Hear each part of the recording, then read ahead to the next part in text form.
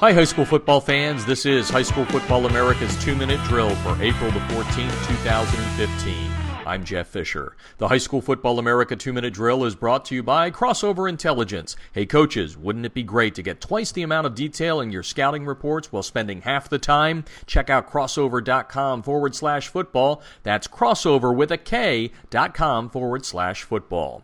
Georgia has joined the list of states having established rules limiting full contact in the preseason and during the regular season. According to the Georgia High School Association, full contact drills will no longer be permitted every day during the preseason. Full contact will be limited to 135 minutes per week, with contact taking place on no more than 2 straight days. Full contact will be also limited to a single session on a 2-a-day practice day.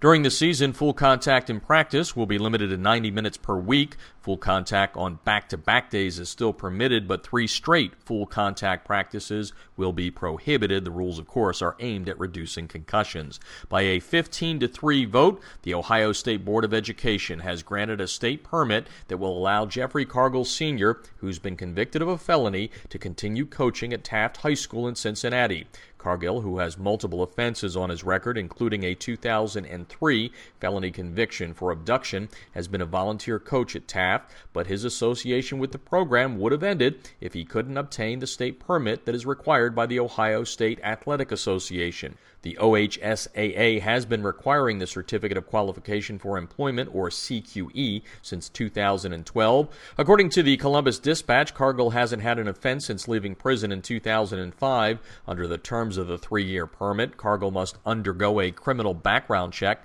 after a year, and he can only coach at Taft. And the High School Football America Coaches Job Board has over a dozen new jobs that were added today. We're currently around 300 active postings.